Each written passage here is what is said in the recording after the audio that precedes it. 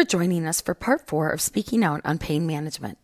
This series takes a deeper dive into multiple pain management topic areas, including implementation of pain contracts, non-pharmacological approaches to pain management techniques, care coordination, and pain assessments. The goal of this series is to provide listeners with useful tools and resources for management of chronic pain as it relates to opioids, and offering various perspectives from our healthcare communities and patients themselves. I am your host, Kristen Marino, Senior Quality Improvement Facilitator at Telegen, the Quality Innovation Network Quality Improvement Organization for Colorado, Illinois, and Iowa. Today we will be discussing strategies in completing a thorough pain assessment. Managing chronic pain is a public health concern. A comprehensive approach to assessing pain is essential for establishing an appropriate person-centered treatment plan. There are many tools available to assist with evaluating pain. However, these tools are only as effective as the healthcare provider's ability in conducting a comprehensive pain assessment. Assessing patients' pain is an ongoing process that should be reviewed and updated on a regular basis and shared with the patient's healthcare team. We are joined today by Nina Lietze and Dr. Jan Gillespie to share their experience regarding pain assessments.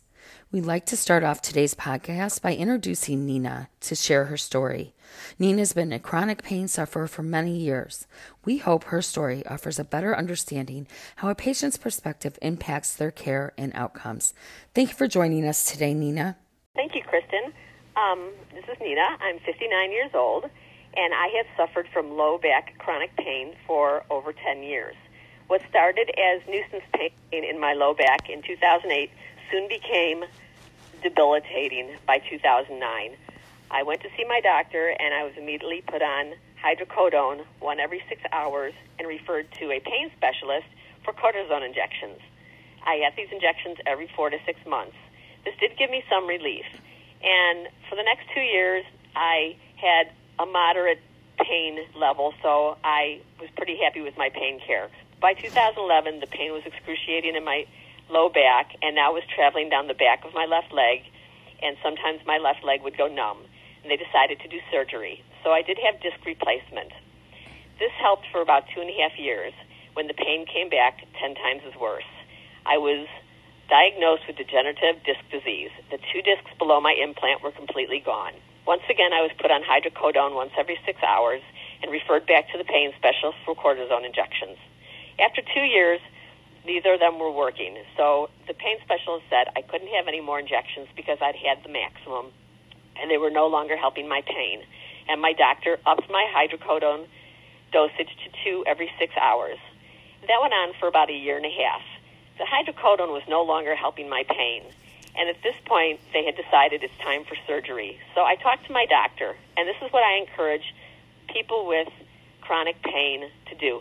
Talk to your doctor. I said, right now, the benefits of the hydrocodone are being outweighed by the bad side effects. It's not helping my pain, and the hydrocodone is harming my body. So in February, I stopped taking the hydrocodone. I did this on my own over a weekend. It was very difficult, and I don't suggest this for all people, but what I did was I contacted my doctor, and I worked with my doctor.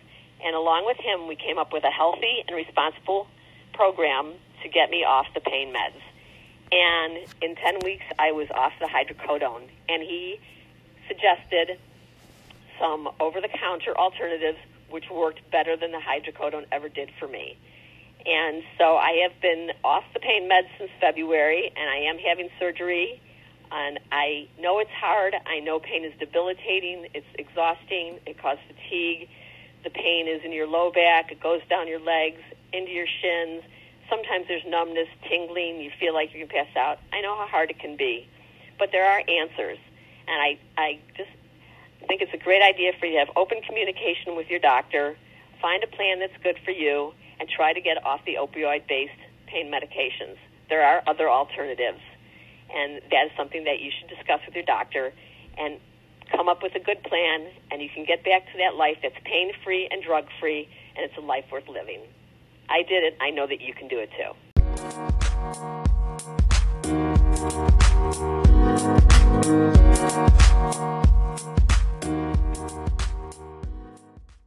We appreciate Nina taking the time to share her struggles with chronic pain.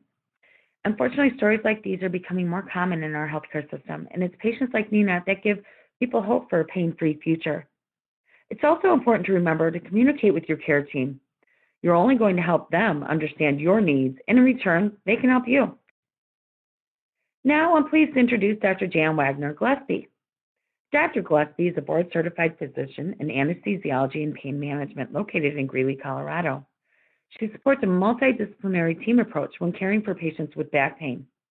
Dr. Gillespie has held multiple leadership roles in the medical and anesthesiology communities in Colorado and nationwide. Dr. Gillespie has extensive experience and knowledge around treating patients and the importance of reducing the use of opioids when treating patients with chronic pain. We're fortunate to have her with us today. Dr. Gillespie, thank you for joining us and welcome. Dr. Gillespie, based on your experience, what strategies would you recommend for providers that are conducting a pain assessment? Well, the first part is to take a good history of each area of pain, and that includes the location, the description, the frequency, and the modifying factors that make the pain worse and better. But the part about the location that I see that is frequently missed in a history taking is breaking in each area of pain and taking those different details so that in the patient has a lower lumbar pain and a cervical pain, those histories have to be taken separately. And not only that, for the lower lumbar pain, we would need to describe the lumbar pain versus the leg pain.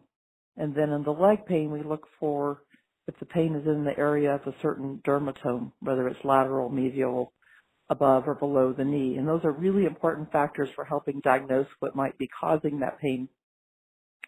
The second part of a pain assessment is what we call the 4 A's of pain assessment, and that's analgesia, activities of daily living, aberrant behavior, and adverse effects.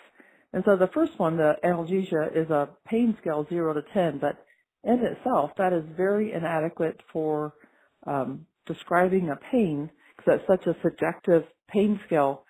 And later on, it becomes very important that the outcome of the therapy not just be tied to the pain scale. The area that I like the best is asking the patients about their activities of daily living, and in particular how they're functioning, and find out something that is concrete and measurable, such as can they walk to the mailbox, can they go to the grocery store, can they walk 1 block, 2 blocks. And I really wanted to find that in something so that later on, after we have some sort of therapy or treatment, that they can tell me that now they're able to walk 2 blocks instead of 1 block. But that is probably one of the most important parts of taking a pain assessment, is finding out how the person is functioning. The other part is pretty straightforward. The adverse side effects of drugs such as constipation or aberrant behavior is whether they're overtaking their opioids or they have stolen medications. And unfortunately, in pain, you have to monitor those types of behavior and look for that. There is another category where you look at risk factors for opioids, and that would be the health factors such as COPD or heart problems that might make certain types of therapies contraindicated. We also identify opioid risk, and that would be along the lines of whether someone in their family or whether they have had alcohol or drug abuse. And the other important part of the history is sexual abuse, which affects a person's pain perception, and frequently it may be the actual underlying cause of their pain. We also use risk assessment tools. There are standardized tests such as the Oswestry and SOAP exams that would help a physician measure the risk of that patient. So that's just kind of a brief summary of a comprehensive pain assessment. Great. Thank you for sharing those great strategies around conducting an effective pain assessment. And moving on, Dr. Gillespie, can you discuss what would you consider to be successful pain management with your patients? And with your experience, how have you overcome this issue related to the patient's expectations of managing their pain?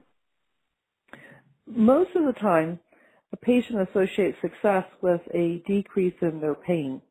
And one of the important points that in taking the history is establishing that level that they're able to function and letting the patient start to tie that back to their ability to function. So an example of this is if a patient's able to now get out of the house and walk further and do more, their pain may actually stay the same, but we have been successful in treating that pain and that the patient is able to function. So I go back and tie it to function and not just that pain scale. I'd like for the pain to go down, and that's a great outcome, but I also let them know that it may not completely go away, but that we're really going to evaluate how a patient functions, and that's the primary goal of the pain treatment. So based on our patient story, Dr. Gillespie, what are some of the key takeaways that you have from from Nina's story? Well, this patient described two different medical conditions. So at first she described radicular pain, which was probably due to a pressure on a nerve root. And later she described degenerative disc disease. So she said that was her diagnosis. So she had two different problems that required different types of treatment. So the medical provider had to continue to take that history of location, description, and frequency as time went on and didn't just assume that it was one medical condition, so that they could then apply the right type of treatment. The other important point that I saw was that there was more than one type of treatment. And so in this particular patient's case, they used opioids, injections, steroid injections, and then ultimately surgery. And so there's many types of treatment for pain, and usually it is not just one treatment that takes care of the pain. We use anticonvulsants, we use antidepressants, physical therapy, opioids is just one tool in our box. So usually more than one type of treatment for the best pain relief. The third thing that I saw that happened in there was that the opioids were reevaluated, and prescribing opioids is always a risk-benefit analysis for that patient. And as the patient's situation changes, you have to go back and say, is this the right treatment for that patient? Are the risks too high? And she decided at some point that her risks were too high and the benefit was too low, and then she was weaned off. The other thing I think that she did talk about her functioning, and that is, again, one of the most important points. How is a patient functioning? And for that particular patient, she was very articulate. So a patient needs to be able to tell the physician where the pain is located and how often. And sometimes it kind of helps if you have an articulate patient like that, but otherwise you kind of need to tease it out of the patient. So there was some good points in her story that we can take away. Thank you. Thank you for providing that feedback. Thank you so much, Dr. Gillespie, for sharing those great strategies around conducting effective pain assessments. Can you discuss what you would consider to be successful pain management with your patients? In your experience, have you overcome this issue related to patient expectations? That's a very good question. Patients typically associate successful pain management with having decreased or no pain. And one of the important things during the discussion of their pain is tying it to how they're functioning. And so if the patient is able to walk further or do more things in their everyday life, the pain may actually stay the same, but they may be able to function better. So it's important to tie successful pain management with better functioning of the patient. We would like for their pain to decrease, we'd like for their pain to go to zero, and that may or may not happen, but it is ultimately how the patient functions is the best outcome. That also might be reflected in if the patient has better improved relationships with their family, or they start to go outside their home and interact with other people. We look at the level of the enjoyment of their life, their mood. Has that improved? Because those are huge things that reflect actually that their pain is improving. We ask about sleep patterns, if they're getting better sleep. Insomnia causes their perception of their pain to increase. So if we can improve their sleep, that typically means that their pain has been improved also. So I think the take home is really that how a person functions in their everyday life is the best outcome measure for improving somebody's pain.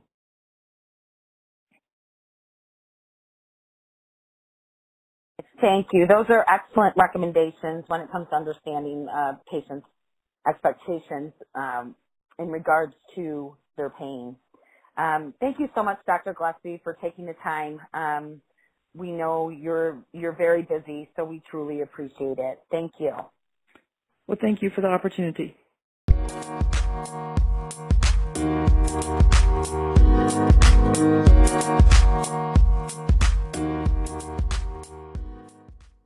Thank you. Those are excellent recommendations when it comes to understanding a patient's expectations regarding pain management. Not only a patient's expectations, but a physician's expectations as well. We'd like to thank Nina and Dr. Gillespie for joining us today. The information that was shared is valuable and can help give listeners some perspective of what an effective pain assessment should look like. Please join us for future podcasts around pain management. For more information about pain management and opioids, you can visit Teligent's website at www.teligentqimqio.com.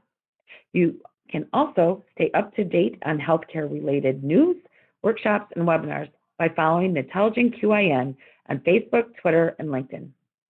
Thank you, and have a wonderful day.